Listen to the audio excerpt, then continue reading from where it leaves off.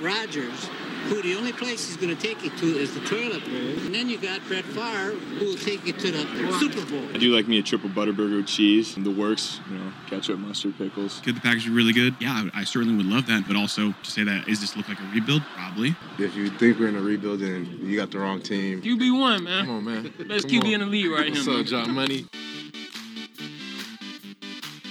He ran right in front of me. I was like, huh? What's up, guys? This is Jeff Janis. And Janis does not stop it. Oh, please. What a catch. That's insane. You're listening to the Poor Man's Packers Podcast. Hello and welcome to another edition of the Poor Man's Packers Podcast, the number one Packers podcast in the state of our minds. I am Spencer, joined this week with Billy and Todd Boys. Hello, hello. Hey, guys. And what a fantastic week.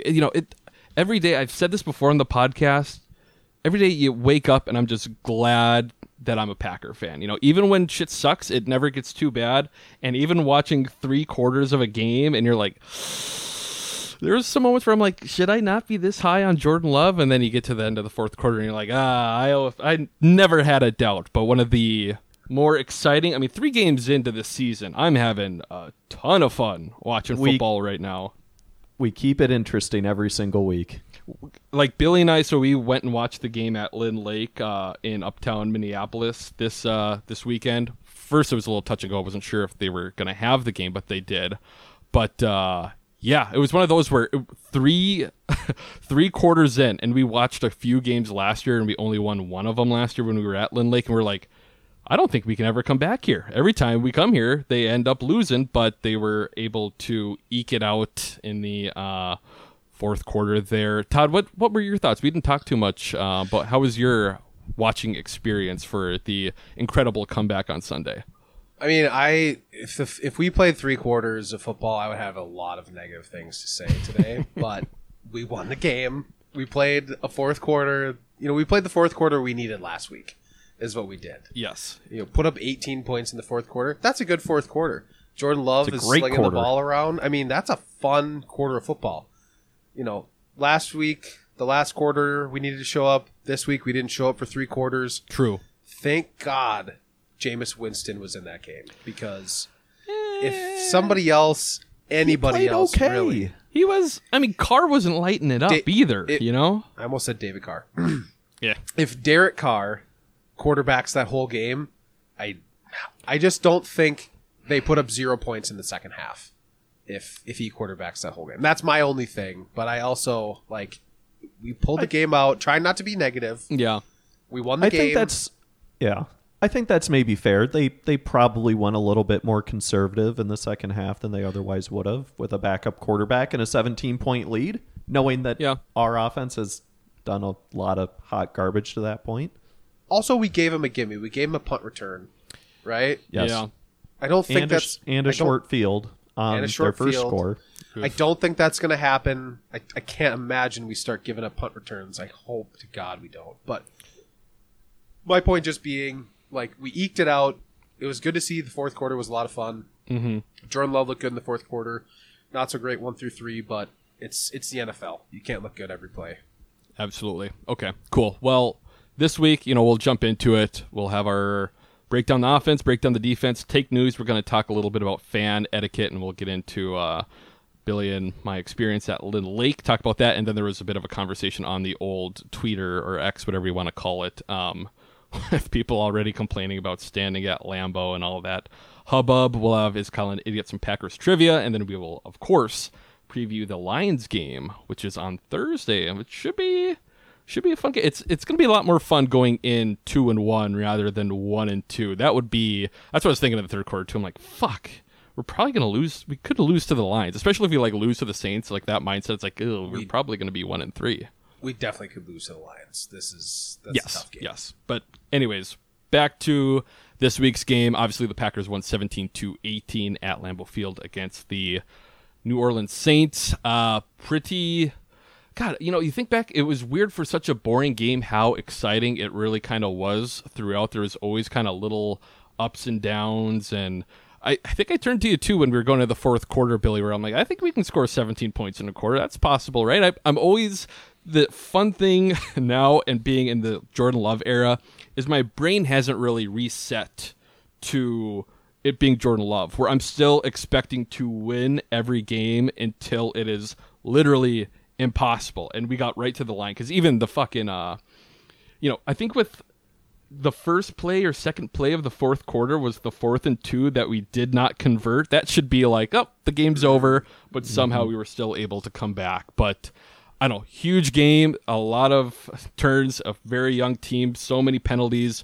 We are the second most penalized team in the entire NFL this year thus far. But I mean, yeah, I don't know. A lot of ups and downs. I guess we can just jump right into it. Todd, you talked a little bit before, but what else did you think about this game? I don't know what the numbers say, but I thought, overall, we put up, 350 yards up against the Saints? And that defense is supposed to be pretty good. Mm-hmm. So in general, I think we were doing pretty good. Shooting ourselves in the foot with those penalties. I mean, can't wrap my mind around what's going through like Matt LaFleur's head when we are just like, all of a sudden it's false. The false starts. The offensive line was just like, I don't know what was going on. Mm-hmm. But the false starts, I mean, the occasional holding call would just set us back, and all of a sudden it's 1st and 20, 1st and 25 sometimes. I mean, that was really frustrating. I think if we clean it up, just only clean it up, I think there's a touchdown or two more on the board just in general, even if we're not playing that great. So, sloppy game. Like I said, 1 through 3 were bad. Fourth quarter, we made up for it. Not everything was bad. It seemed like even like that 4th down play, to the, what would it be, like where Walker throws it back? Wilson, yeah, Emmanuel Wilson. Emmanuel Wilson throws it back to Jordan Love, and he scrambles. If he doesn't slip, that's a big chunk play, right? I love that play. I think people, I did too. Anytime there's a trick play and it doesn't work, people are like, oh, throw that out. That's bad. I'm like, the play, that's a good play. The play should have, and it wide did open. fail, but it failed multiple times. But the goal was still the guy alive. was wide open. If Jordan Love just set his feet, which at times seems to be impossible for him, it would have been a very easy throw. But and something else with the trick plays, what I've liked, and we haven't given them too much credit so far this year. I mean, it's only the 3rd game, but really like what the offensive staff has been doing. I think I mentioned it last week, where it's something like Jordan Love or the Packers have like the 2nd most open receivers or separation on attempted passes and stuff. But got scheming guys open. In every one of these first few games, in the first drive or first quarter, we have had one of these goofy plays. Week 1, it was that triple option that did not work. Week 2, it was the flea flicker. And then this week, it was obviously that Emmanuel Wilson double throw, whatever. And I like that they're doing that in the first quarter, kind of like something I feel like the Lions have done to us recently, where right off the bat, they're making you think about stupid shit. And that's what can slow up a defense and all that. So I'm glad that they were doing that. Billy, what did you think? And especially on 4th down, too. Because, the Lions under Dan Campbell are kind of notorious. They ran that fake punt against Kansas City on their own 17 or whatever. Like, making teams think when we line up to go for it, like, oh, crap, what have they got in their bag of tricks? Like, there was the throwback pass from Wilson on Sunday, and I think it was at Detroit last year. We ran that tackle eligible to Bakhtiari on a 4th and goal that Rodgers woefully underthrew. That, again, like you were saying, everybody hated it, but it's like if Rodgers throws it to him, wide open, easy touchdown, like a easy billion money. %. Yeah, and I don't know. Something else at the end of the game too. It was, I keep bringing up this Disney, this Disney shit with the team, but God, if the fourth quarter, if that wasn't magical and lame and Disney, how Jordan Love's first start for the Packers.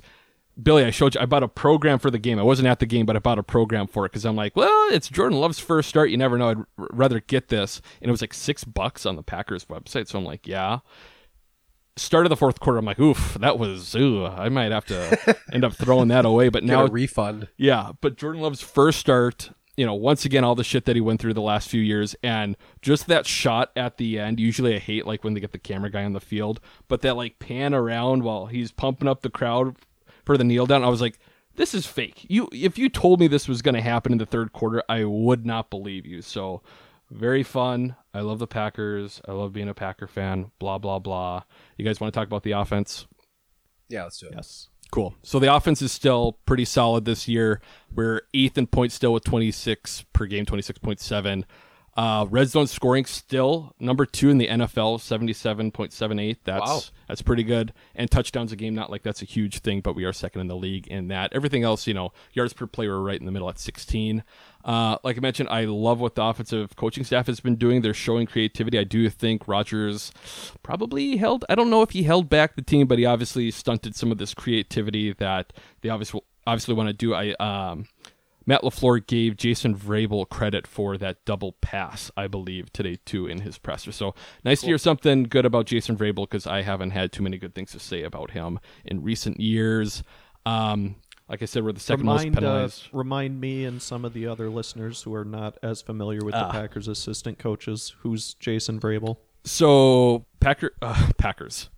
LaFleur's the head coach. Adam Stenovich, who was the great offensive coordinator, or offensive line coach, he's the OC now. Jason Vrabel is the wide receiver coach / pass game coordinator, and I think Steno might be, I don't know if we have a run game coordinator this year, unless it's Ben Simmons, the running backs coach, because I don't think it's Luke Buckus, the offensive line coach. But yeah, and I was glad because the media actually today asked about Connor Lewis, he was a analytics guy under Mike McCarthy, and he's moved up through the ranks, and he's now the assistant quarterback coach. And Matt Schneidman asked Matt LaFleur about him today, and Matt gushed about him for like 1 or 2 minutes, and all he said was, can you tell us a little about Connor Lewis? And he said he's the guy always in LaFleur's head now, because before it was always like what to do. And this week, one of the reasons why we went for it on when we scored that first touchdown was because Connor Lewis immediately was like, we have to do this. And I guess we can talk about that too. I love that decision. As soon as they were lining up to go for 2, I turned over to you, Billy, and I was like, I like this, because the reason you do it is you get 2 shots to convert it. If you don't get it the first time, at least you can tie, and then you don't have to worry about overtime too, if you obviously get it the first time. But what did you guys think of that decision to go for it there? I felt a little bit like it was cart in front of the horse. Like the way we were playing, I was like, let's just kick the ball. Like, let's just kick the ball and see if we can do it again. We'll go for it. But like, I don't know. I mean, I didn't hate it. It was not like it was something that was crazy, but I was like, man, the way we're playing, like, let's just kick the field goal and see if our defense can do something instead of be out of the game immediately. But I don't know. For the 2-point conversion? Yeah, for the 2-point conversion. Okay. Yeah, I think LaFleur, kind of looked at it the opposite way. Like, our offense has been so inconsistent. Like, we're not going to have enough possessions to get the ball back a third time. So let's go for it now. And if we convert, great. We just need a touchdown and an extra point. We need 1 more possession. Whereas, he was maybe thinking, if we go to overtime, do we trust the defense to continue to play this well and hold them to just a field goal? Do we trust the offense to go all the way down the field and score a touchdown then and win the game? Just so many different things can go on. You're playing at home, trying to make a big comeback, kind of playing with house money. I didn't mind it. I also thought, like, it's only a matter of time until Jameis throws a pick 6. So, like, I was so ready for a turnover. Let's wait him out, Okay, give him the ball back. We'll just wait him out. We'll get that pick 6. And we'll go home free. Yeah, I was very excited when Jameis. I was getting ready. I thought there would have been more weird plays with Jameis in the game, but I think we got more of those kind of weird plays from Jordan Love. But I was more nervous about the Anders Carlson kick to go ahead than I was the 2-point conversion. Because even with the 2-point conversion, if you don't get it, the game's still going on. But if we miss with Anders, and it's like, fuck, that's some bad juju. And then there's still like almost 3 minutes left in the game and all that. So I'm glad that we didn't have to worry as much as we thought we would have going into. And who would have thought it wasn't Anders Carlson missing the game-winning kick? Yeah, like. And then did you see at like the end of the broadcast, they showed like Jordan Love, Matt LaFleur, and then the Saints kicker who missed the kick. Like, he didn't get any airtime all day long, and then all of a sudden he loses the game. And they're like, Put the camera on him. I felt, I mean, I always feel bad for people. I felt bad for him seeing him. But he was little. He was one of the small. He kind of reminds me of what was it? Hansen. What was his first name? The kicker for the Lions for the longest time. Who was a tiny guy? Jason Hansen. Jason. I was going to say Jake, but I knew that wasn't it. Yeah, but very small creature, rookie, undrafted kicker, 5'7", 156 pounds, according to ESPN.com. That No dude, way. I am taller comfortably than an NFL player. Oh, there you go. That's a win for you right there. Quarterback Jordan Love, talking about him. I mean, God, still, he's so much fun. I love him. I still don't know how good he's going to be, but I am planting my flag as to wanting him to be the guy because he's fucking goofy, man. And we're 3 games in seeing him, and we have all these weird screenshots and shit. The splits, the running, the not knowing how to slide, the weird arm angles he'll throw at. And he seems to be a good dude. He's a very smart guy on the field too. Like, obviously people are watching the JT O'Sullivan breakdowns, and you can see he knows how to read a defense. So I'm like, I like the guy. He knows what he's doing. He's talented enough. We'll see how the season plays out. The Saints have a good defense too, so that was impressive. But I feel like he's going to get this next contract. He's probably going to get. I think we're going to get at least one more out of him. Like, I feel like he's going to be our quarterback for the next 10 years or so. But 22 out of 44, 259 yards, 1 touchdown, 1 pick, 9 carries for 39 yards. We talked about the comeback. That was great. The way he uses his legs is great. The touchdown was cool. The little juke on the inside linebacker, that was fun. I'm glad he didn't do the Lambeau leap. Loved the play fake that he held. Looked like Rodgers. Still working on the deep ball, which isn't very good. He throws a good deep. Like, we didn't get a lot of DPIs with Rodgers recently on the deep balls, but Jordan Love puts more loft on them, so receivers are able to run underneath it, and there's more contested catches. I didn't like some of the decisions throwing short on some third downs, and his accuracy is obviously an issue. He's 33rd in the league. He is like 5 percentage points behind Justin Fields right now, but I talked a lot there. Jordan Love, what'd you guys think? I think, like, the DPI balls, I have a different take. I don't think he's putting a lot of air under them. I think they're really bad throws. Underthrown, I think. I think they're underthrown pretty significantly. And it's just the fact that the receiver on a vertical route has to work backwards to the ball that we're getting DPIs. So, like, that's my take on those balls, is that, like, those balls are not good balls. It's not like he's, like, lofting it up and it's like, oh, run under it. It's like, hey, it's 10 yards behind me. I have to stop as the receiver, and so I get tackled by the corner. And then there's the 50 yards for a flag. You know, it's like, you can chunk plays on DPI, so I'm not complaining. But at the same time, I'm like, man, we gotta hit some deep balls, right? Like, and you can't keep relying on defensive pass interference, because eventually the DB is going to get his head turned around and he's going to be like fielding a wounded duck punt. And those safeties aren't going to be deep. If these balls are underthrown like that, the safety is going to sit on those, and they're going to get picked off.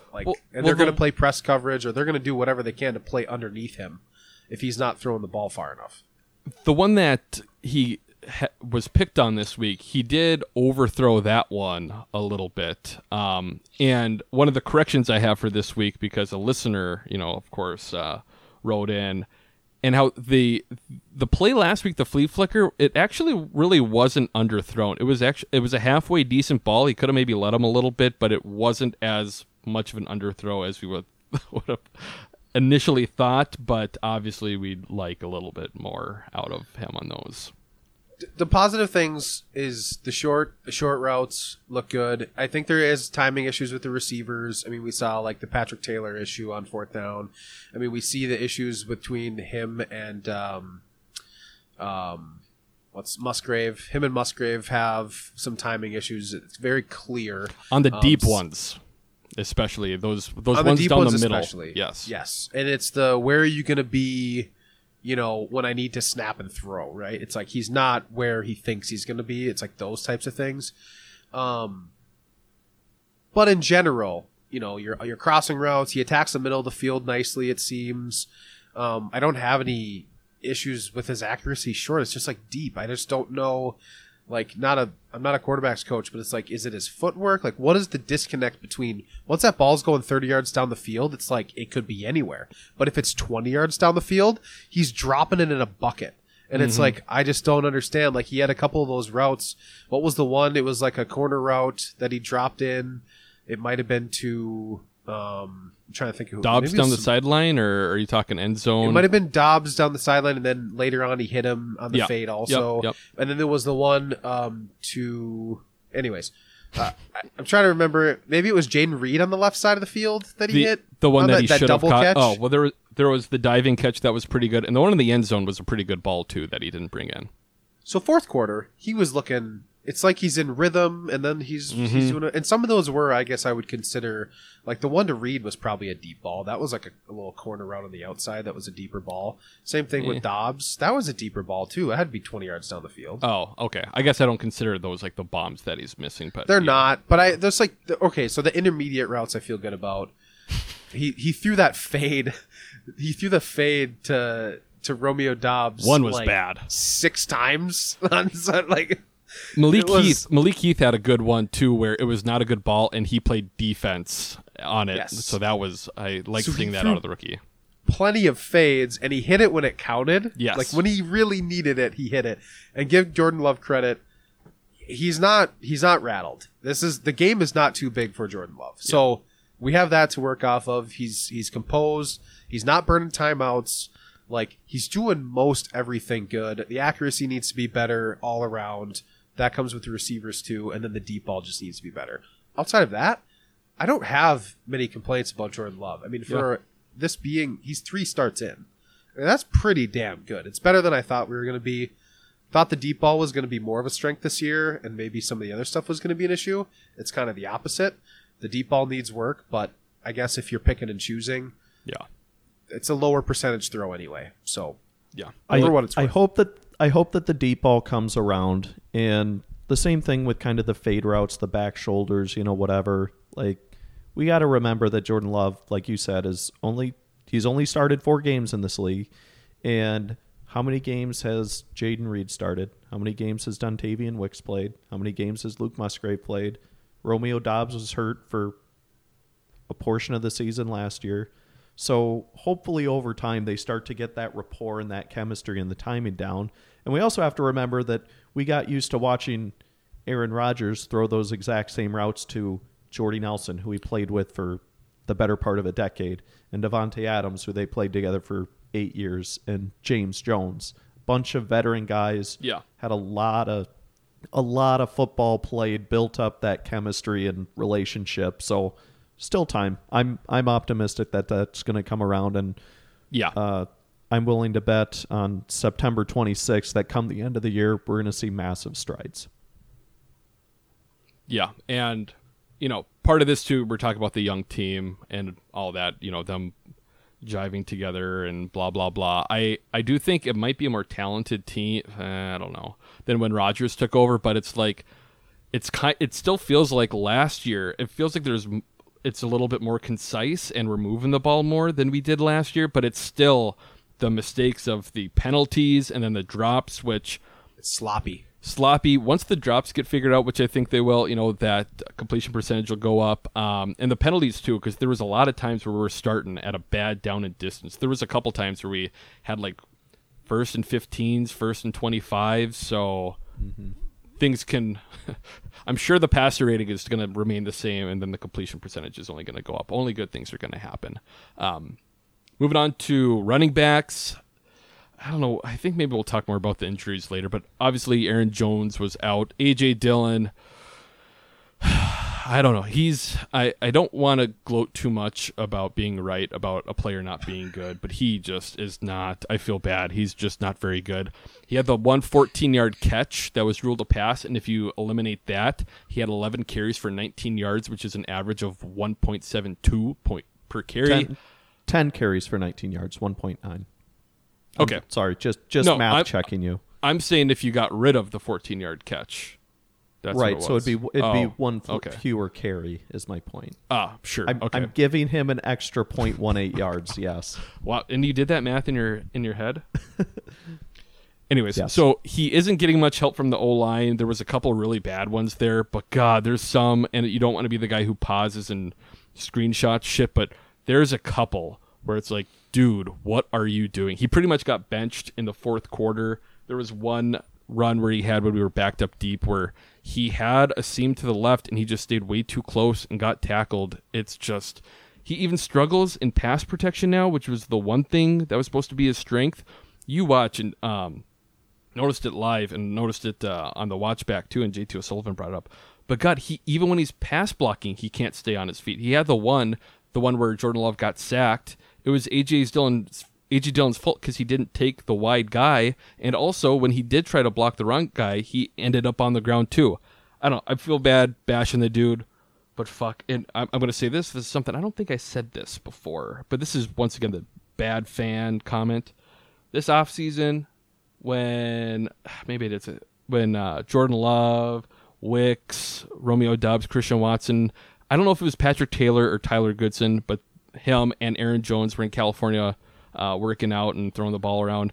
AJ Dillon was at a book signing for his children's book that he made this offseason. That weekend he was doing book signings, so he was paying attention to that. It's for the kids. The kids. Patrick Taylor, Emmanuel Wilson. I like Taylor. I thought he looked pretty good. If nothing else, he's like a spark out there. The energy is just so much better when any other running back is on the field outside of AJ Dillon. The fourth down play wasn't great, but it seems like that was his fault and not Jordan Love's. But I like that he settled in this spot. I still don't know exactly what the right move was there. Emmanuel Wilson had one decent run that got called back with a penalty. And then Keyshawn Nixon, might as well throw him in here. That nice little jet sweep where he picked up 11 yards. I like how he most efficient runner. Yeah, absolutely. Yeah, he was more than Jordan Love too. By a lot. I liked how he hesitated on the sideline, like he was going to go out of bounds, and then he just ran straight forward for 3 more and ran into 2 dudes. So I loved him. I wouldn't mind giving him the ball, like at least putting him out on offense once a game and just maybe fake it to him. Yeah, I don't give Tyler Irvin plays. It's just like use him as that gadget guy to put him in motion, do whatever with him, and then I like that too. He puts something else in the opponent's head. Like, okay, what do we need to plan for with Keyshawn Nixon? They're going to throw a bubble screen to him. They're going to do a reverse. They're going to throw an option pass with him. Like, who knows? Yes. But do you guys have anything else on AJ Dillon or Patrick Taylor too? I know I talked a lot about AJ Dillon not being good, but maybe we want to hear more about him not being good. Maybe we can say something nice about Jordan Love rushing. On that one on the sidelines where he stayed in bounds. That was very cool. And I actually think Fantastic. He could have put a move on those last 2 guys that were there because they had given up on the play that he was going to go out of bounds. There was, I can't remember who it was, if it was Dontavian Wicks blocking for him down the field or whatever. But literally when he ran out of bounds, they had already let up. I was like, man, he could have checked one of them and just kept going. I don't know. He ran well. He was the leading rusher, sadly. I mean, look at that. I mean, AJ Dillon on 11 carries and Jordan Love's the leading rusher. Yeah. With an extra 5-6 yards or whatever it was. But I don't know. I mean, we're a broken record. I'm not going to say anything different than what you said. AJ Dillon, it's just not. I again will say I don't know that we're using him correctly in his defense. But regardless, the vision's got to be there. I'm starting to doubt the vision on hey, he doesn't seem like he's even picking the right holes. I don't know. Yeah. It's just tough. It's just a tough look. Really excited to have Aaron Jones back. That's all I can say. Yeah.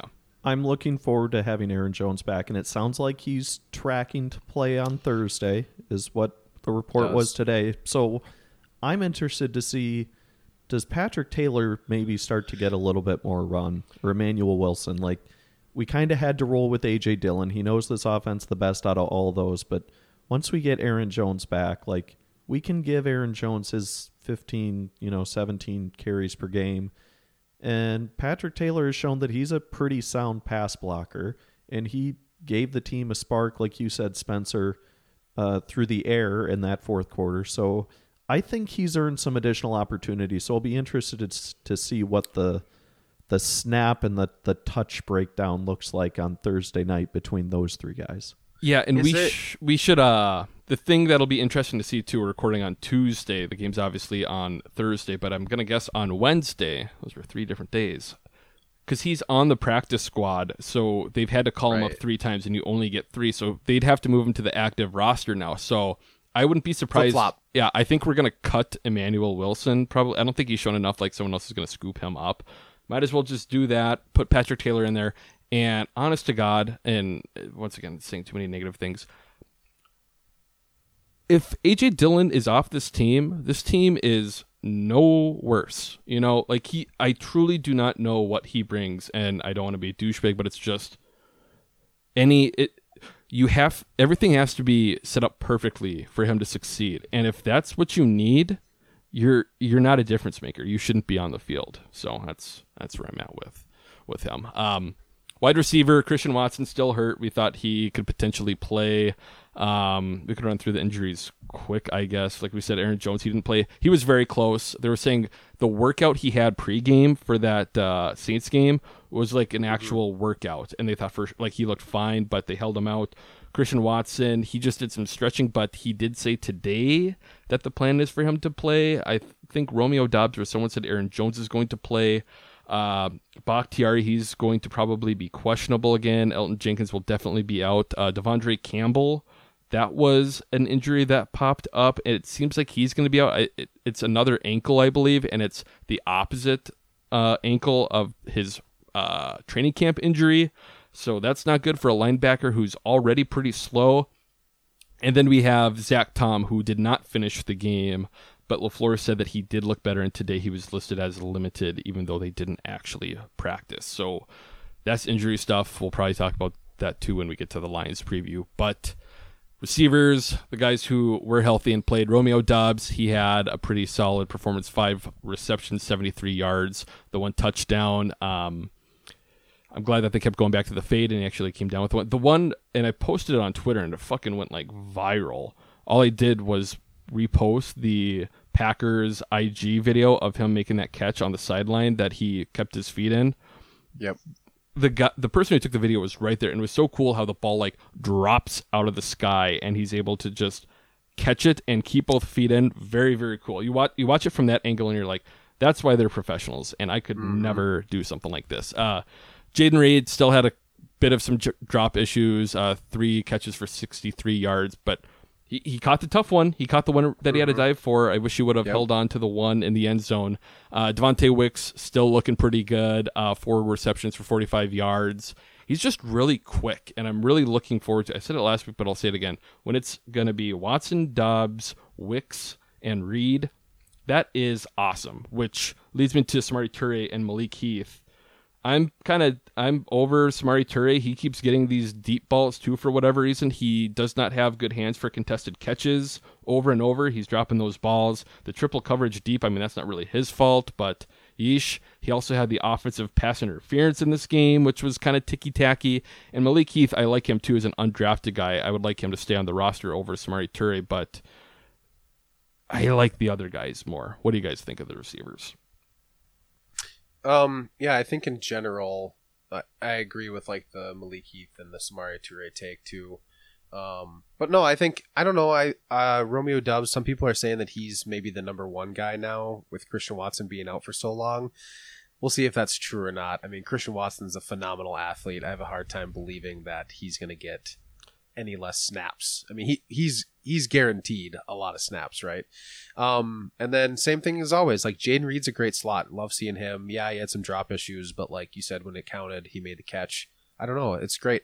Dontavion Wicks, I mean, he doesn't look like a rookie. Same thing with Jaden Reed. Doesn't look like a rookie. So that's what you want out of your rookies. Guys that look like they've been around for a little while. And like, that's really fun to watch. Yeah, I don't know. Did I miss anybody? I think that's it. I mean, it's a really fun group, and I think I'm more excited with where they are versus in the offseason thinking it was kind of going to be a bit of a dumpster fire going into the season. The receiving game was going to be really tough. And who would have thought with no Christian Watson we'd still be doing as well as we are on the receiving end. There's mistakes to be cleaned up. It's a young group, but overall, there's a lot of promise there. Yep. Billy? I'm starting to get a little bit, I don't know if concerned is the right word, but maybe a little bit anxious, I'll say, about Christian Watson and his long-term availability. I mean, we're in his second year now, and he had he had 14 games last year that he actually played, but even still he got off to a slow start. Now he's missed the first 3 games this year. So we're 21 games into his NFL career, and he's missed a third of them. Yeah. Which is not a great percentage. True. He missed a lot of time in training camp last year. Took him a while to get going. Like, that's a lot of development time for a guy coming out of college that was still really raw and trying to, gain that that timing and that relationship with your quarterback that I talked about earlier, first with Rodgers last year, now with Love. So I'm really starting to get anxious to see him get on the field and stay on the field, because it seemed like there were multiple games last year too where he missed. He'd get a little bit banged up, nicked up, whatever.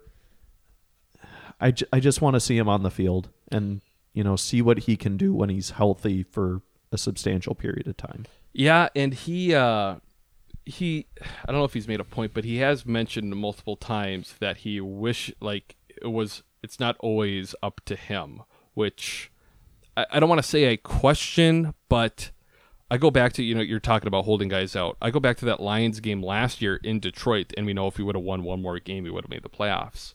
Yep. But that second half, Aaron Jones and Christian Watson were both held out, and they both played in the very next game. If either one of those two guys would have played, that would have been an entirely different game. And you want to lean being a little bit more conservative with these injuries, but fuck, man, at some point, especially with Christian Watson being a speed guy in that hamstring, I forgot who brought it up, but last year Sammy Watkins talked about how he went a little bit too hard in practice, and that's why he hurt his hamstring like week 3 or 4 last year, I think.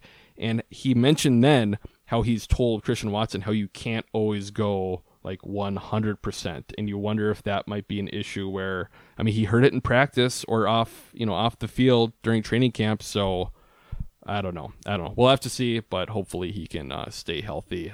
Sticking with the pass catchers too, Luke Musgrave, I like him a lot. 6 receptions, 49 yards. I feel like you can't go broke throwing to Luke Musgrave. Todd, you said that he hasn't had the best connection with Jordan Love. I still think it's like in the middle of the field, 20 yards deep is where they have no chemistry, but everywhere else, or maybe it's just that those deep balls, it's not working out. I think too, it's more like when Musgrave has to read a defense and move in relation to where the defense is, right? Like when he's running crossing routes, when he's running, near the line of scrimmage, those routes are typically, it's either sit down or you're running in a specific direction. But you get down the field a little farther and it's, hey, am I drifting outside? Yeah. Am I staying tight inside? I think that's where the disconnect is. So I don't. Yep. And he did say that he should have ran that route a little straighter too. Matt LaFleur also said that, and that's also what he said back for that Bengals game or whatever preseason game where he didn't, where Jordan Love overthrew him a little bit too. But yeah, like I said, I feel like you can't go broke giving the ball to Luke Musgrave. He had like those fucking 2-yard outs that we would always throw to Richard Rodgers for nothing. He's turning them into 6 yards minimum every time. Obviously, he's been in the league for a very long time, so he's going to keep it up. But if nothing else, he's the perfect check down guy. Tucker Kraft out snapped Ben Sims this week, so that was good. But I don't know what else there's for tight ends. But yeah, I love seeing Musgrave on those crossers and that little out and, the little bootleg leaking out the backside or whatever. Like, get him into space and you can see just how athletic he is. Like, picking up yards after the catch and gaining that separation from the linebackers. So if he starts to figure out, the rest of the route tree, he's going to be quite the weapon. He's got plenty of potential to be one of your yak tight ends, right? A guy that can catch the ball in the middle of the field, be an outlet. I'm not saying he's Travis Kelce, but like similar to the way that they use Travis Kelce as just he's a safety net, right? Like he's got the potential to have a lot of impact in that way. I'd say like a Dallas Goedert with Philly. Like he doesn't run a ton of deep routes with Philly, but he can still pop off and make a play down the field. But I even think like the deep routes are definitely going to be open for Musgrave, right? Like I feel like that's almost more his weapon because that speed, like when you see him running vertically against a linebacker. It's like, yeah, there's not a lot of guys, even athletic as linebackers are these days, there's not a lot of guys that can run with a guy that's that big and fast. And I don't know if he'll ever be that yak guy because he really wasn't in college either. But God, like you're saying, he's so fast, but he's so big. Every time the ball's thrown to him, he just looks open because he's so much bigger than whoever's covering him, it seems to be like. Offensive line, obviously some shuffling once again with Elton and Bakhtiari being out. Elton also said that they didn't put him on IR, so he should be back in a few. Well, I guess we also have an early bye week too, so I would assume after the bye maybe it'll be close. But anyways, so with both of those guys out, we had the offensive line of Rasheed Walker, Royce Newman, Josh Myers, John Runyon, and Zach Tom. God, just a bunch of little babies. Dair, whatever the British, whatever fucking European kid, he tweeted out that John Runyon was the oldest player on offense for the Green Bay Packers on Sunday at 26 years old. Wow. Rasheed Walker, once again, the 7th round pick last year out of Penn State. First home start, played really well. He was the highest rated player for the Packers on offense, which is pretty cool. I don't think he allowed any pressures, but it is, and I've said this before, I think last year we talked about it, how just going into the year, the way Goody's been able to turn around the entire offensive line in a couple of years without like devoting very high-end draft picks. Like it's all been mid-round guys, and even the couple free agents that he picked up were pretty cheap too. Yash finished the game. Like I had mentioned, Zach Tom didn't play the last couple of snaps, but it sounds like maybe, I'm going to guess he's going to be questionable. I don't know if he'll play or not. Something we've seen, and we were talking about penalties, a lot of it is the offensive line. The false starts, the holdings, maybe not as much, and we saw it too. And Billy, it pissed me off because I got pissed this preseason when Josh Myers snapped the ball when Love wasn't ready because someone jumped. And this week too, someone jumped, but they didn't get in the neutral zone, and we jumped for the false start. And it's like, just don't do that. It seems like it might be something we're going to keep seeing in the future with this very young team, but pass blocking was fine. Run blocking was still a struggle. Overall hard to have too many complaints with the offensive line.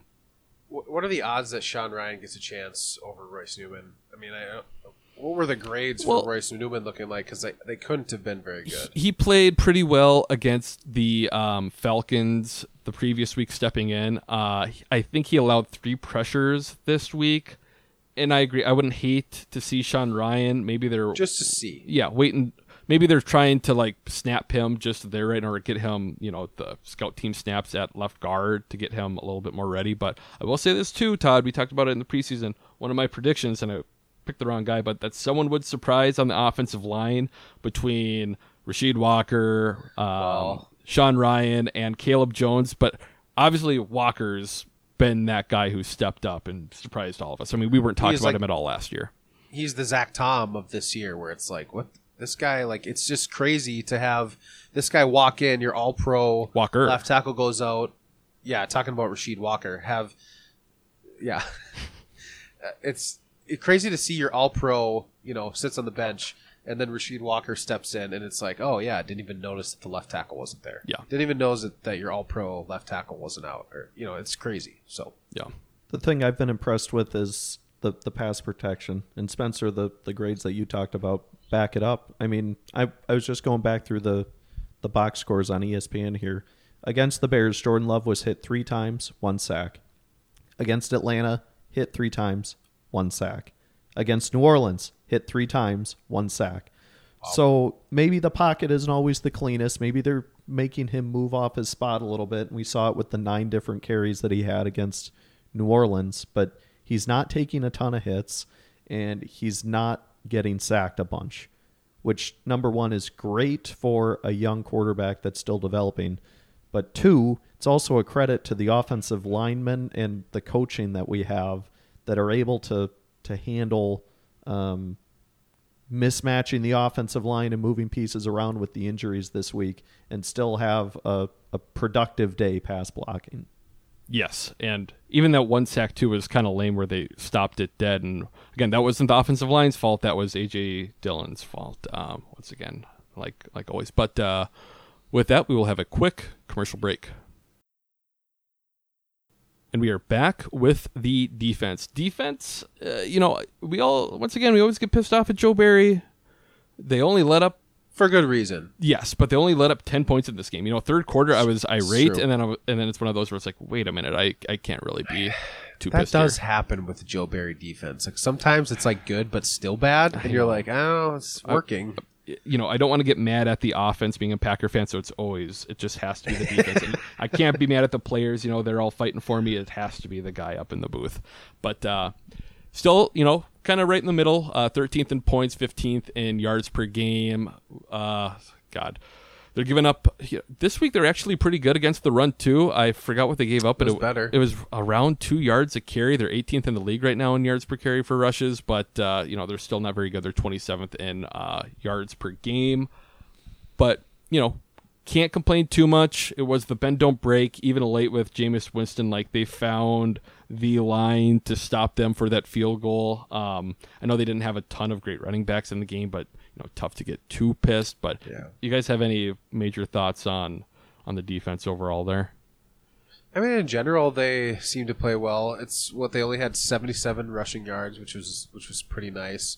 And then, granted, it was a Jameis Winston, ending to the game, but he didn't.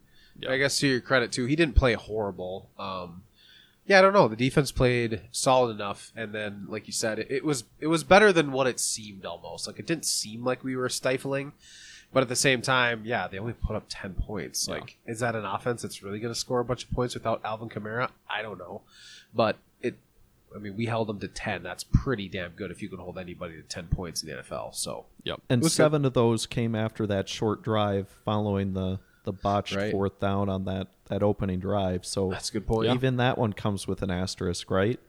My takeaway is, Kenny Clark is a stud. We knew that. Rashan Gary is a monster. We knew that. He's back. He's back. He's healthy. He's ready to go. He is him. Yeah.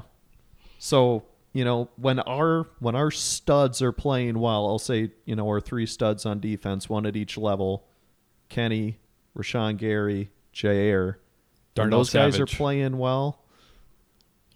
That defense plays better. So, it just having that pass rush just makes such a huge difference. And we didn't quite see it the first couple of weeks. We were getting close. We were putting some heat on, but we weren't finishing. It was good to see us finish on Sunday. Yeah, it was kind of like week 1. I think we've got a little bit more pressure on too. But it's back to like this. Goody had to make an idiot-proof defense. Just give really talented athletes Joe Barry and cross your fingers that he won't fuck it up.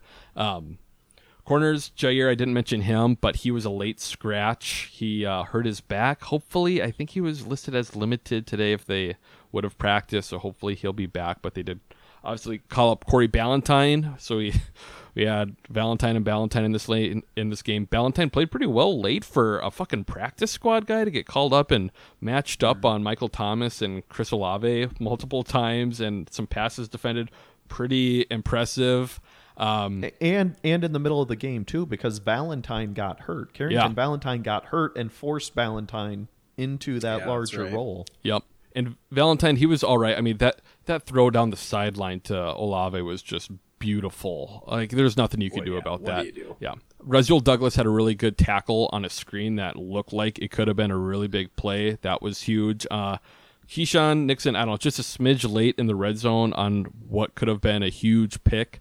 He hasn't been very good. I think the quarterback passer rating against him this year is like 130 or something like that. So remind us that's pretty good. That's pretty good if you're a quarterback. But yeah, I don't know. Secondary was pretty good overall. The safeties, Darnell Savage, God, I didn't hate you kind of want to point fingers, and God, they played pretty well. Rui Ford made a couple decent tackles. I don't remember him missing anything egregious this week. He was the second highest rated player on the defense according to Pro Football Focus. And Darnell Savage, he's been pretty solid all year. Again, if nothing else, I know he was the star of the aerial video of Bijan Robinson last week missing the tackle.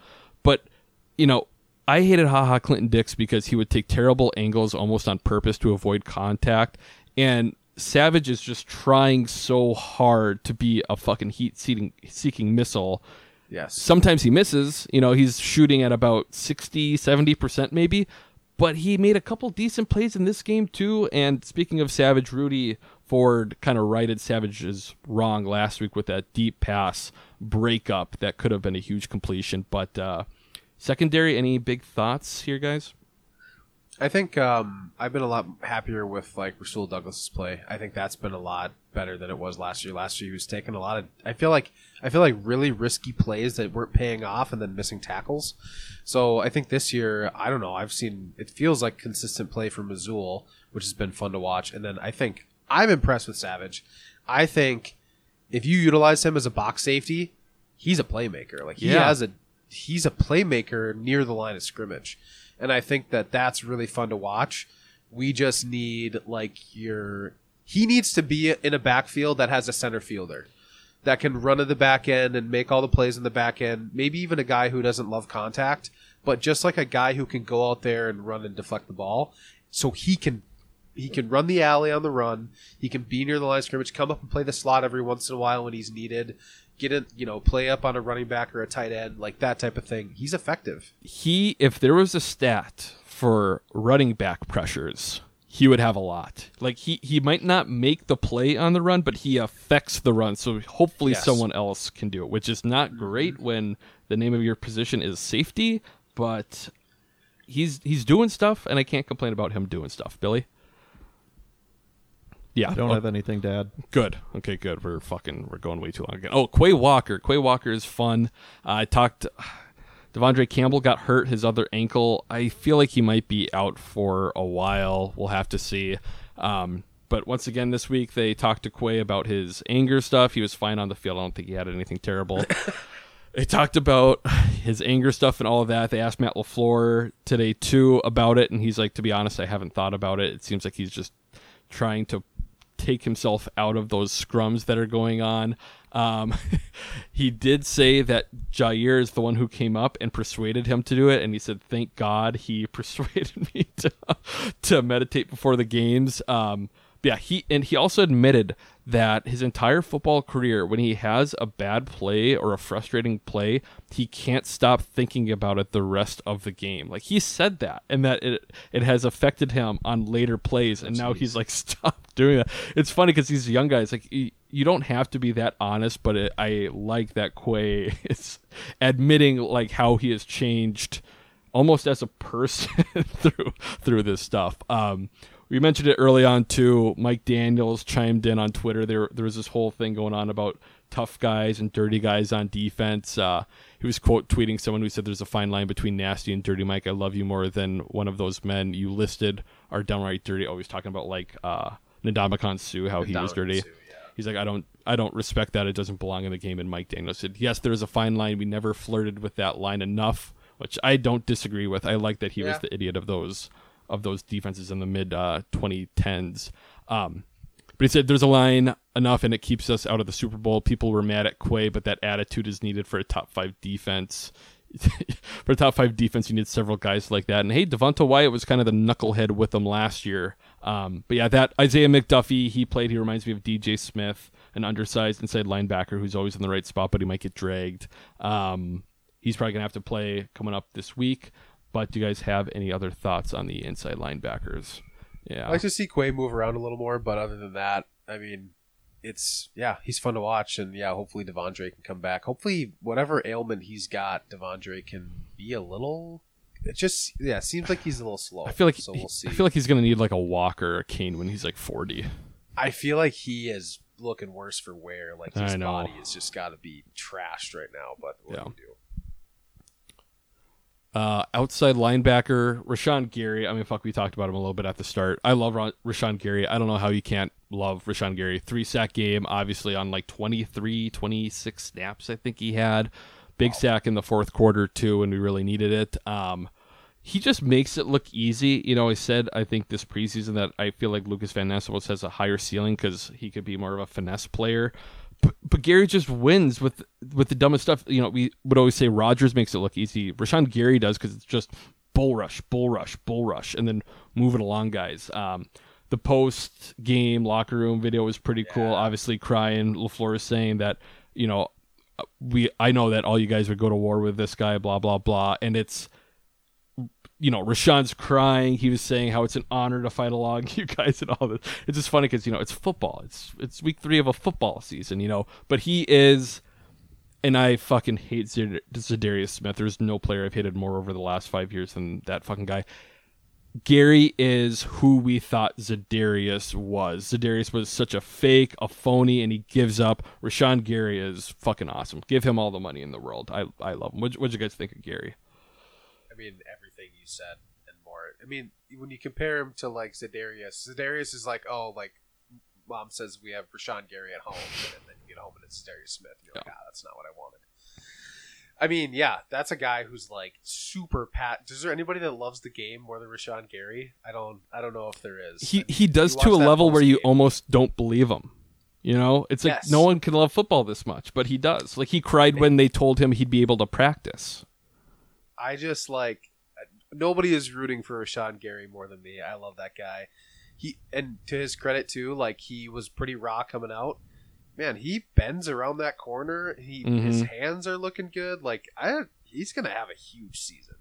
Yeah, and he was averaging a sack per game last year too before he tore his ACL. I have 3 words for Brian Gutekunst just in case he's listening to the podcast. Maybe he's a loyal listener. I don't know. Pay that man. Ooh, yes.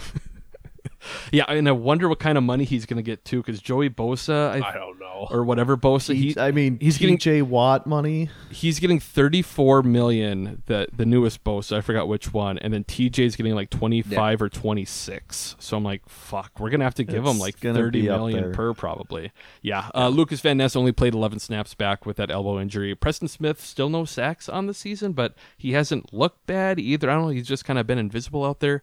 He's been in on some how's sacks. He in run support? Because I haven't seen him a lot on the pass rush, but that's the thing. Because there's never been a what are you doing, Preston type deal, but he's still playing like the second most snaps, so I can't really complain. I feel like he's a guy the coaches love. Like he's probably in the right place at the right time. Yep. Maybe he's not that athletic freak that you're looking for. Like he's not pass rushing, doing it, but he's going to set the edge, right? And he's not going to let people get outside of him. He's going to force everything inside. And then, he's helping other people make plays, I think is what it comes down to. Yep. And not that I watch Preston Smith. If there was a player that I watch on defense, it's true. Rashan Gary and then Kenny Clark, right? Yeah. So I don't know. We're not seeing his name called a whole lot, but we're also not really seeing anything like you said where it's, God damn it, Preston, what are we doing? Yep, and we've had plenty of that with other position groups on this team. Well, I was gonna say even last week with JJ and Igbari, good bounce back game. It's like the coaches literally told him to only play the run, and he played very, very well. He chased down a couple plays. He had a tackle for loss too, and even when Taysom Hill was in the game, he was usually the guy who was focused on the quarterback. So I like to see that in 1 week learning from your mistakes. Defensive line, Kenny Clark, still a game record. It feels like this year, and I didn't look it up, but it's like every first drive or second drive he makes a big play. Yeah. He's still solid throughout the game, but it's like he really does, like he comes out fresh, and the speed, I assume, off the line for him and strength, like they're just not used to it at the beginning of the game. Devonta Wyatt, we had a lot of hopes for him. He's done pretty much nothing since the beginning. Well, I think he had a good game against the Bears, but since against then, the Bears he did nothing. I can't remember seeing him, do anything these last 2 games. TJ Slayton, that first drive, first grave digger of the year after he did it in the preseason. And then Justice Mosqueda wrote about this, Carl Brooks and Colby Wooden. We talked last week, JJ was really bad in the run, and then Colby Wooden was worse in the run. We're talking about the ranges of the snaps on defense, how it was a lot closer week 1. Week 2, Kenny had a ton, and, the rookies barely had any. Clark had 51 snaps this week. He led the team. Everyone else was in like the 20s, except for Colby Wooden, who dropped to 10 snaps after getting like 20 last week. And Brooks, rookie, he had the second most snaps. So he kept his snaps.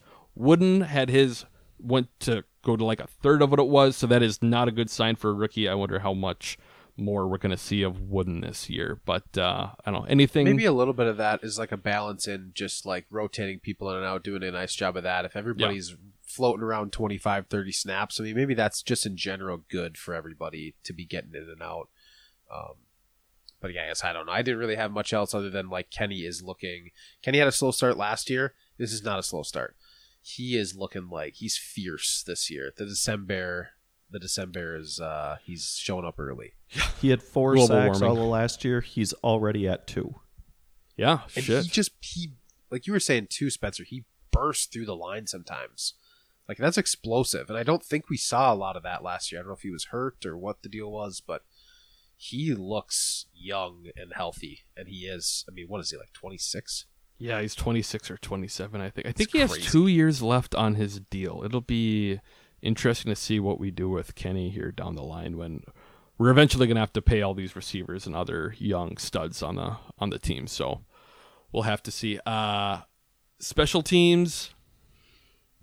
So I've brought it up a couple times. I'm going to say it again. Rich Bisaccia, he's the highest paid special teams coordinator in the league, unless someone leapfrogged him this past year, and I still do not get it. I don't think he's done an incredible job. I like how the kicker's been kicking. He's been making the kicks, which is good. The punter's been punting well. But God, week 1, week 2, we couldn't get them out in time to kick that field goal. That's some pretty basic shit. I get it's rookies, but how do you not talk about that? The punt return touchdown this week, we had the blocked kick, block punt, whatever in the preseason, and we have a lot of special teams guys on this team where that is their job, which is something we never gave Maurice Drayton. Again, EQ publicly said that he had no interest in playing special teams until after he got cut, and then we had a punter who didn't know how to hold, and I don't know, there was a shitty snapper. I'm not sold on Rich Bisaccia. Yeah, I don't know. Keyshawn returned 1 punt late, I think, when they wanted a little bit more of a spark, but I don't know how much you guys want to vent about special teams, but for how much he's getting paid, I wish we were doing better. Counterpoint. We got a kicker who came out of college kicking 50%. He hasn't missed a kick. Point. Rich Bisaccia. He is a Carlson whisperer. He was also hurt his senior year. Okay. Still kicked for like 50%. Not very good. You got a combination between Orzic, Whalen. That didn't look too hot in the preseason. No issues so far, right? So that's a plus. Yeah. The coverage maybe has not been great. We let off the touchdown, point Spencer. But aside from that, I mean, I think give him a little bit of credit. The return game has not been good. The punt return game continues to be non-existent, and Nixon continues to take them from 6 yards out in the end zone and get out to about the 18 to 20 yard line, and we start 5 yards further back than we should be. Which still much better than last year. I said that, this is what we have to live with when he set the NFL record for however many straight 100-yard kickoff return games. I get it, but at some point it's like, dude, you actually need to show that it's worth your while this year. If he gets a snap on offense, that means you don't get to run any over 5 yards deep in the end zone. We should have that type of rule at least. Well, shit. Now he's going to play 8 snaps on offense this week. Oh shit! I'd welcome that. That would be then they really won't know if he's getting the ball or not. For 80 yards. Yeah. Well, we went pretty long, so we won't talk about fan etiquette. So let's do. Is Kyle an idiot? I'm not an idiot. Okay. You sure? Yes. All right. Is Kyle an idiot for the week? What are you? Did you guys go 2-1 last week too? Are you 4-2? I assume nobody cares. We were 2-1. Sounds good to me. Okay. I was thinking before this that we should really go back and kind of keep track of what our predictions were and how we're doing on Is Kyle an idiot. I used to post images on Twitter of our predictions. Ooh. Maybe I'll do it again this week, but I keep getting lazy, and especially the beginning of the year, I don't want to get dunked on if we're totally wrong. But yes, is Kyle an idiot for the week? These might be easier questions too, because I thought Billy wasn't going to be with us tonight. So let's see how you guys do. Oh, okay. There might all right. Well, he's stupid good with trivia. I'm not very good with trivia. He knew the Packers head coach 6 coaches ago or something. I forgot what it was. Anyways, sorry. First question. Rashan Gary had 3 sacks on Sunday. Preston Smith and Zadarius Smith were the previous 2 Packers to have 3-sack games. Who had the 3-sack game before them? Oh, I can picture him in my head. It was the lanky white guy. I cannot remember his... You've already redeemed yourself from what I said earlier. I know exactly. Yes. When you say it, I'm going to be like, oh, yeah, obviously. I know exactly. God. Kyler Fackrell. Yes, Kyler Fackrell. I had to look it up again. I'm probably batting 1,000 for writing his name wrong because it's Kyler Fackrell. I'm always like, is it Kyle Fackrell? Is it Kyler Fackrell? But it is Kyler Fackrell. And yes, it was him. In 2018, had 10.5 sacks, which is fucking unbelievable. I looked it up. He is out of the league. He was on a practice squad last year, got cut in September, and hasn't been back since. So RIP to Kyler Fackrell. Turned out a decent career. He got a contract from somebody after being a 5th round pick. No, I think he was actually a 2nd or 3rd round pick, and he was old. I could be wrong, but I think he was. Yeah, okay. That is the correct reaction. But very good. Want to know so far. The next question. This was tied for the largest comeback in Packers history, 4th quarter comeback. The other being the 2018 opener against the Bears. What other game in the 2018 season did the Packers have a major comeback in the 4th quarter being down 15 points?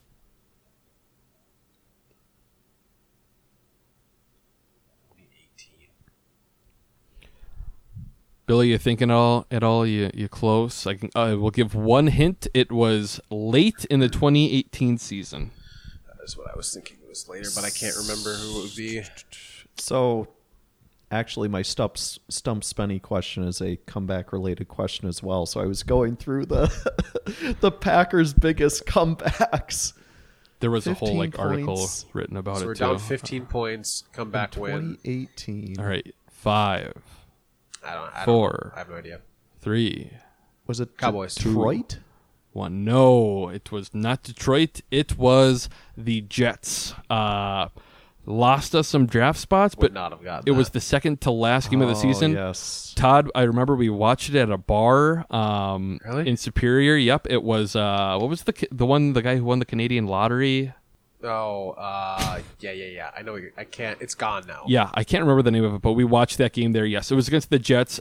In this game, Jamal Williams was the leading rusher, EQ was the leading receiver, and Josh Jones was the leading tackler. But yeah, it was Rodgers. Nice late comeback, went into overtime. Devontae caught the overtime touchdown. I love that game. It was a very fun game, but it kind of hurt us in the draft. Not like it really mattered. But yeah, okay, 1-1. Last question. Before losing to the Lions in the final game of the 2022 season, when was the last time the Packers lost to the Lions at Lambeau? It's got to be. It was like a decade prior, probably. Well, so I know that they had like a 19-game winning streak or whatever, but didn't that get snapped a handful of years ago? It did. You're saying the 19-game winning streak against the Lions? At home against the Lions, or in the state of Wisconsin. I thought that got snapped a handful of years before last year. I'm going to say the last time they beat us at home was like Kyle Vanden Bosch. I'm going to say it was 20... So I think it was just bad teams, I guess. Well, we would have had bad teams. I'm going to say 2018. Billy is right. It was 2018. It was the week after all of these trivia questions are 2018 related. It was Kyler Fackrell. It was the second to last game of the Jets, and the last game of the year was against the Lions with Pat McAfee as one of the commentators when the Packers lost 31-0. Aaron Rodgers got a concussion in the first quarter, and it was one of the worst, if not the worst, Packer game. At least it was the last game of the season. We were out of the playoffs, so it it wasn't like devastating, but terrible. Joe Philbin's last game, the head coach of the Green Bay Packers. Okay. Yeah, but yes. Yep. All right. Oh, Billy, do you have a stump spinning question for me? I do. As I mentioned before, mine is also related to the largest comebacks in Packers history. So on Sunday, Jordan Love, in his 4th career start, led the tied for 8th largest comeback in Packers history at 17 points. As the three of us are well aware, Aaron Rodgers' largest comeback as a Packers quarterback was 20 points against the Chicago Bears in 2018 in the season opener. Brett Favre's largest comeback as a Packers quarterback was accomplished 5 different times. What is that comeback? And name the opponent in one of those games. Jesus.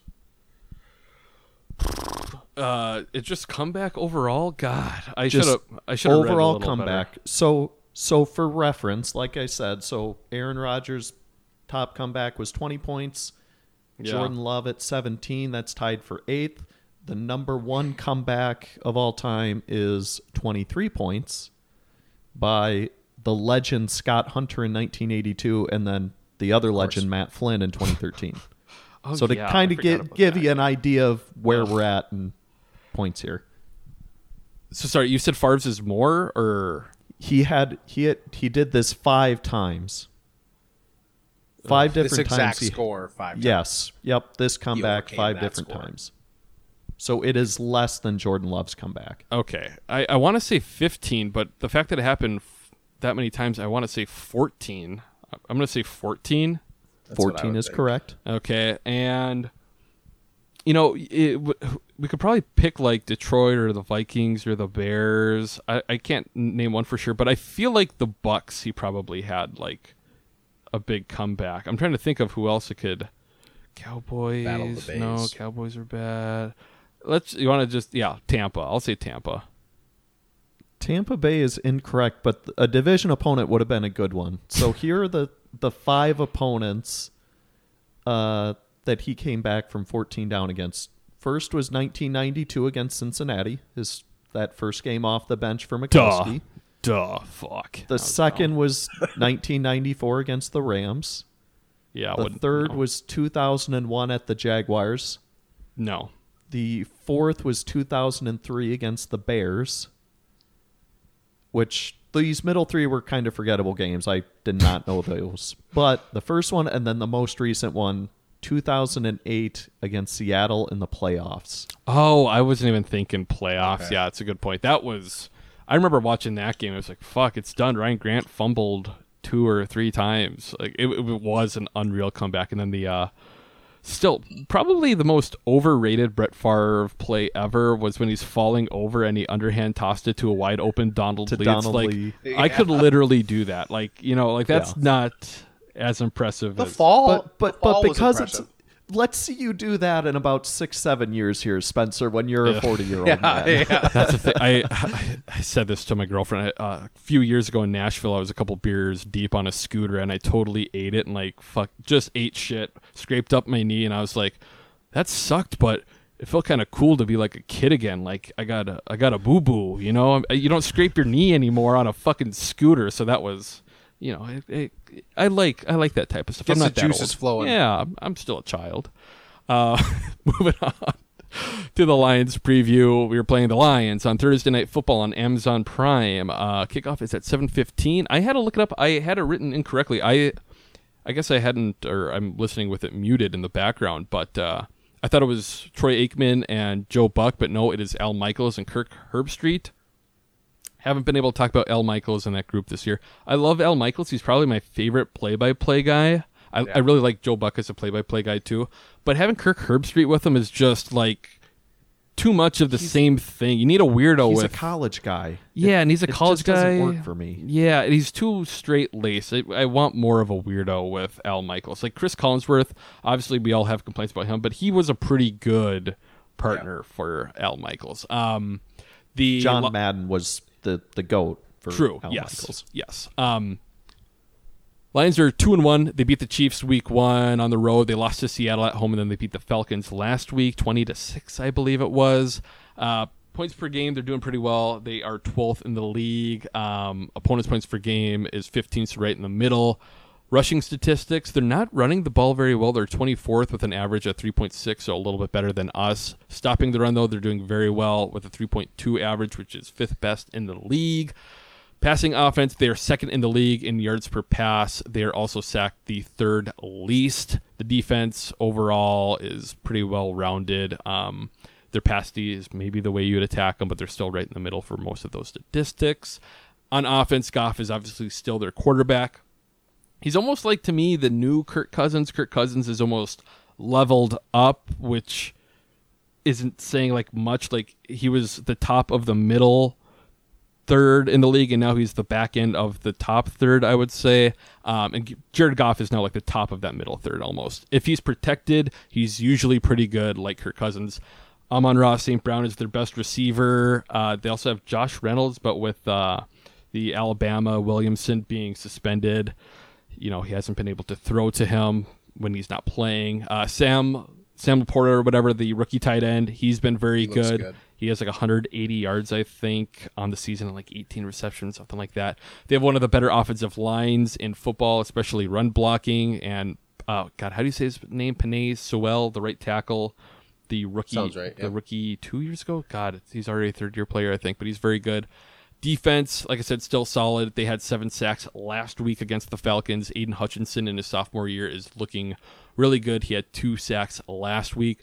Brian Branch, too, the rookie safety, who obviously, in a lot of mocks, they had him going to us. He's looking very good. So once again, their draft class. We'll see what Gibbs turns into. It's always hard for undersized running backs to feel great about them. But yeah, their team's looking pretty good. I don't know. I was at that Lions game last year to end the season when we got our hearts ripped out, and they just seem like such a tougher team. There's been a lot of talk, obviously, with the youth of this team. It's something that Jason Wilde and a lot of people have probably said, but it's like they're young and talented, but they're also so young. One, they didn't know how to win. Last week, they kind of showed they know how to win. And now I wonder, the Patriots practice where we kind of got manhandled, the Falcons game last week and the run game and all of that. This week, too, against the Saints, they really let the receivers play. On the outsides, Dontavian Wicks actually said that he looked at the ref after a play because he was getting pushed so much at the line, and the ref said something like, be rough to him back. It was something along that. Like, he told him to just give it back to him, and they pretty much let them play all games. So maybe this young, dumb Packers team is a little bit tougher than the ones of the past. Again, the defensive line is so much better just by moving on from Dean Lowry. Did you guys see his Pro Football Focus grade for like the year is like 30-something, and he's terrible. He's like legitimately bad. They're talking about already benching him when they gave him a halfway decent contract. I think they gave him a 2-year deal, but I'm stunned that's not working out. Yeah. I remember talking to somebody and they were like, yeah, like Dean Lowry was always good against us when we played the Packers and we're going to tear everybody up. I'm like, I don't. That's because the Vikings have a crappy offensive line. My Viking pal, Kyle, he respects my opinion more about football and the Packers because I told him last year that Zadarius Smith signing was good, like to get him that cheap, but he's going to be a pain in the ass and get cut. And sure enough, I was right. And I told him Dean Lowry, it was a terrible, terrible contract, and it wasn't a good contract. So far, so good. But yeah, Lions. What do you guys think going into this game? They're still a little spooky. They're a little scary, I think. But I don't know. I think they're more scary than they've ever been. Just the fact that like a Dan Campbell team. What a statement. I mean, well, you're saying like still a little spooky. Like they're the scariest they've been in quite some time. But a Dan Campbell team, that's a fiery team on a short week. Mm-hmm. I mean, grit seems to win out on Thursday night. The Lions are a gritty team. To be seen if the Packers are a gritty team. I'm not sold yet, but we could get there. We could be gritty. This is good. We're young enough. This is good football talk right here. But yeah, I don't know. We'll see what happens. They have some good weapons too. I mean, they're a decent team. Sam Laporta every week is looking. I mean, he had a couple nice wide open plays. Like he moves well down the field. I don't know if he can block anybody, but man, he's a receiver. I don't know. Yeah, it'll be interesting to see what happens. Short week, everybody's banged up. I don't feel great about it, but we'll see. I feel a little better because while everybody's banged up, we kind of touched on it before. We are getting potentially some pretty important pieces back in Aaron Jones, Christian Watson. The three best players on the team. Is Jair going to be able to play? Like, we were able to pull out a win against a feisty New Orleans team, and now we got a big, divisional opponent, big game at Lambeau for, sole possession of first place in the division. And Both the Bears and the Vikings, meanwhile, are 0-3. Like, if we can get a win and move to 3-1, have 2 division wins already in our first 4 games, reason for a lot of optimism, I'll say, for the rest of the season here. I'm trying to remember our preview. We kind of talked about our first 4 or 5 games before the bye, and it was like, man, if we can be 3-2, if we can be 2-3. I liked your dramatic pause for like 3 seconds. Then you were like, if we're 3-1, there's reason for optimism. Be true, bold. I don't want to overstate it like, oh, we're running away with the division. But yeah, it's I don't know. It's going to be a fun game. Jordan Love, the first time Jordan Love actually being Jordan Love actually it is. I was thinking Kansas City, but under the lights at Lambeau, that'll be fun. And God, I don't know. It's like you said, if we get these guys back, and I do think we are going to get Aaron Jones. I think he's going to play. I think Watson's going to play. I think Jair's going to play. And Bakhtiari, God. He's always a question mark. He's always a question mark. I think second game at Lambeau, there's a good chance. And something else to talk about with these injuries is the way the schedule works out, which is, for how banged up we are right now, we really couldn't ask for a better way for the schedule to shake out, because we have this Thursday night game, which is fine, and we'll see if we held some of these guys out just so that they were more likely to play in this game. But after this, we play Oakland on Monday night, so we have a bit of a mini bye of having an extra game there and playing a little early. Then on top of that, after that game, we have our bye week.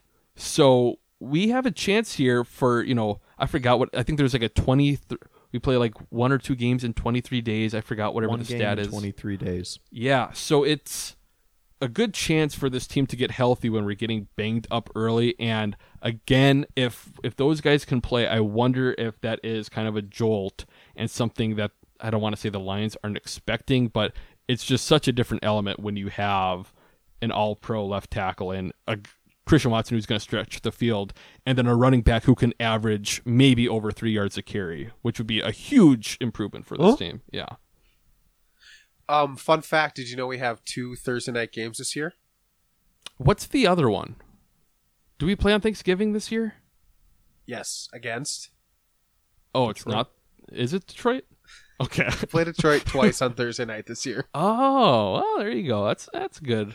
Yeah, 2 mini buys was my main point. We have 2 mini buys this year, which is nice. We also have 2 really short weeks, so it's not great. It's usually how the Thursday games work. You play early, but you get a longer break after. Yeah. I'll jump in for predictions.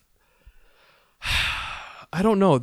I don't want to say, I said like 2019, that Niners game in the playoffs, and maybe the regular season was kind of a tone-setting game for what, the Matt LaFleur era might be. And that really was kind of right for the Niners owning the LaFleur Packers early on. And now with the Jordan Love era, the Lions kind of being the sweetheart of the NFL, obviously overproducing last year, kind of being the front runner right now. I don't want to say it, but it's like the future battles with the Detroit Lions when the Vikings. I don't think Kwesi's very good. That analytics GM that they have, their draft last year is looking like dog shit, and the signings that they've done, I don't know what the fuck he's doing with that franchise. The Bears are fucking terrible. I think the Lions are going to be the only ones really giving us any competition in the next few seasons here, but under the lights at Lambeau, the Lions, maybe we suck and come out flat, but I think the Packers are going to win 24-27. God, I didn't even look up what the Vegas shit is, but I'm pretty sure we are like +1 in this game. Yeah, the Lions are favored for the first time in 20 years. What was it? It's been decades since they've been favored in a game at Lambeau. But yes, 24-27, that is my prediction for this game. I'm going to say, my prediction for the game, I'm going to say 17-13 Packers. We squeak out a gritty win against I don't know. I do think maybe they're a little bit more gritty, but we'll see. Yeah, short week, low scoring makes sense, and the Packers are getting 1.5 points at Lambeau, which is still weird to see. I don't think the Lions are that much better, but that's not good that Vegas is that confident. It's going to be an interesting game. It's kind of a measuring stick game. Everybody was adoring the Lions. They were kind of the media darling during the offseason. And the Packers, I think, have shown that they're maybe not as bad. Certainly not as bad as I thought so far that we would be this season. Hot take.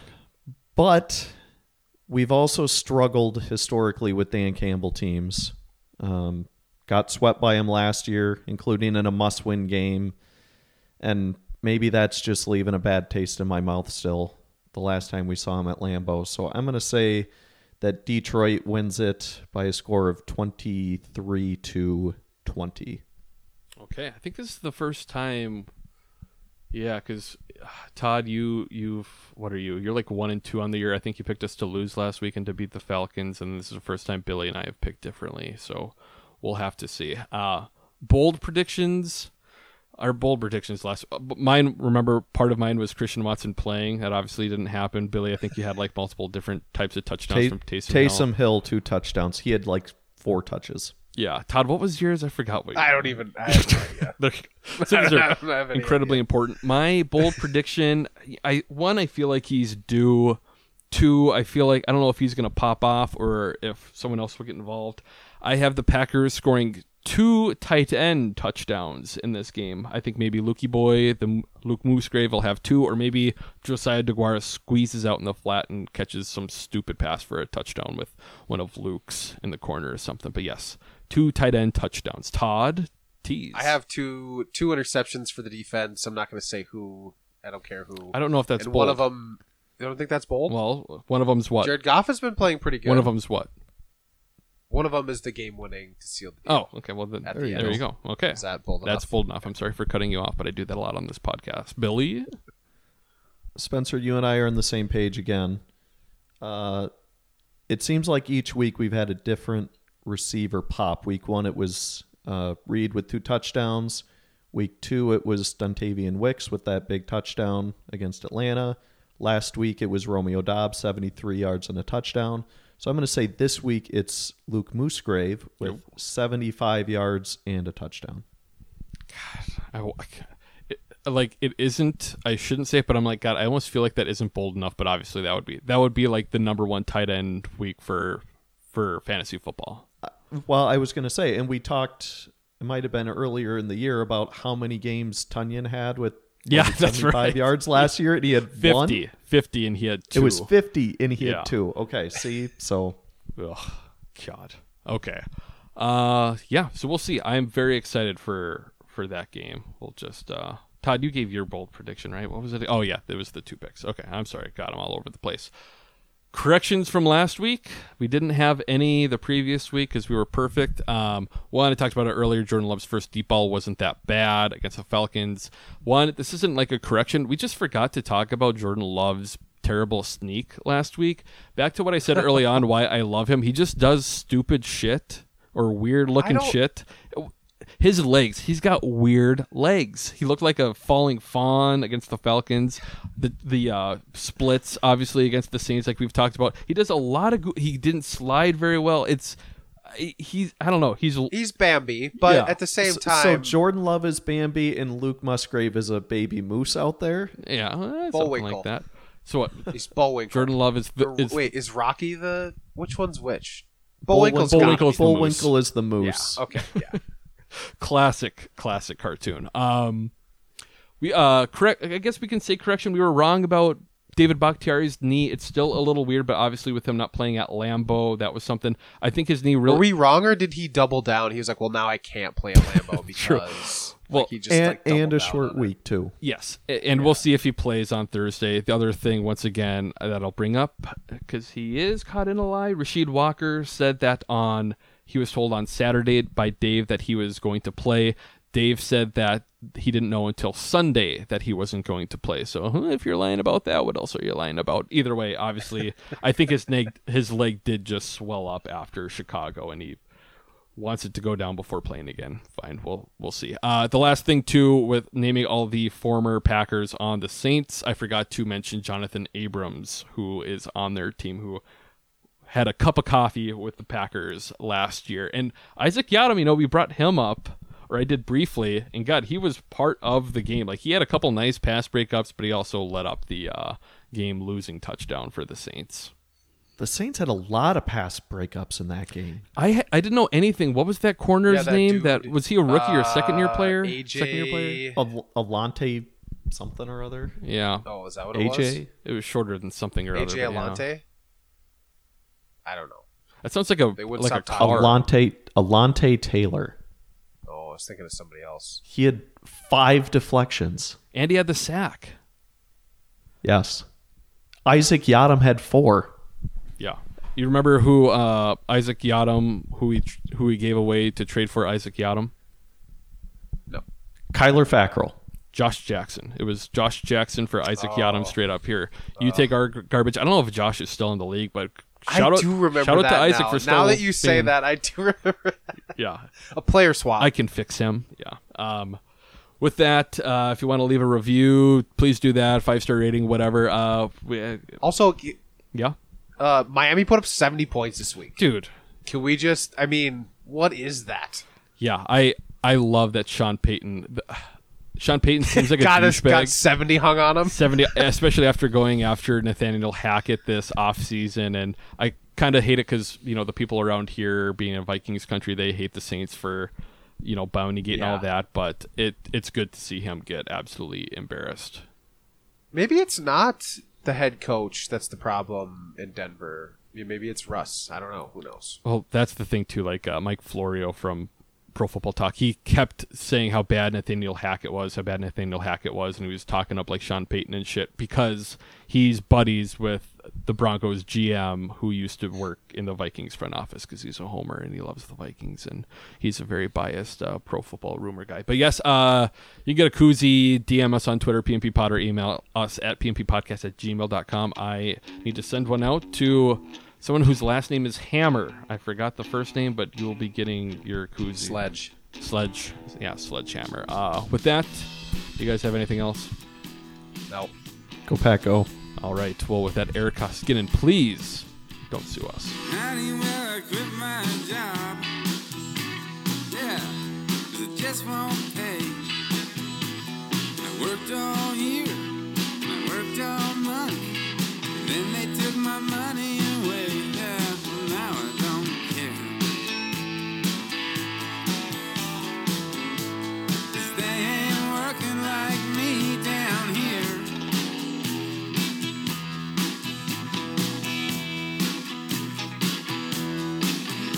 I said, hey now, little baby, I'm going deeper down in debt.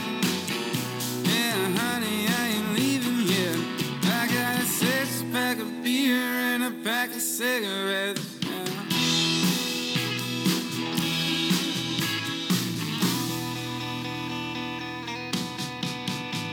You can take the job or shove it. I still love. It was Burner, right? Who worked for Google, or who was it that worked for whatever computer company? He was. He was the IT guy or something. Okay, I just started it. Did we 1, 2, 3 go? 1, 2, 3 go. Go. He was the IT guy, Billy, and he. Well, so a guy. It was. Anyways, somebody else. I'm blanking on his name. Anyways, he Max? was like yeah, it's Max. He worked for, I think he still works there. It's like a financial firm, and they're pretty big. And he was like the IT guy, and he's like, yeah, all I do is tell people to turn their computer on and off, and if it doesn't work, I order them new stuff. Oh yeah. There's a British sitcom comedy show called The IT Crowd, and that's their go-to really? line is, did you try turning it off and on again? I love that show.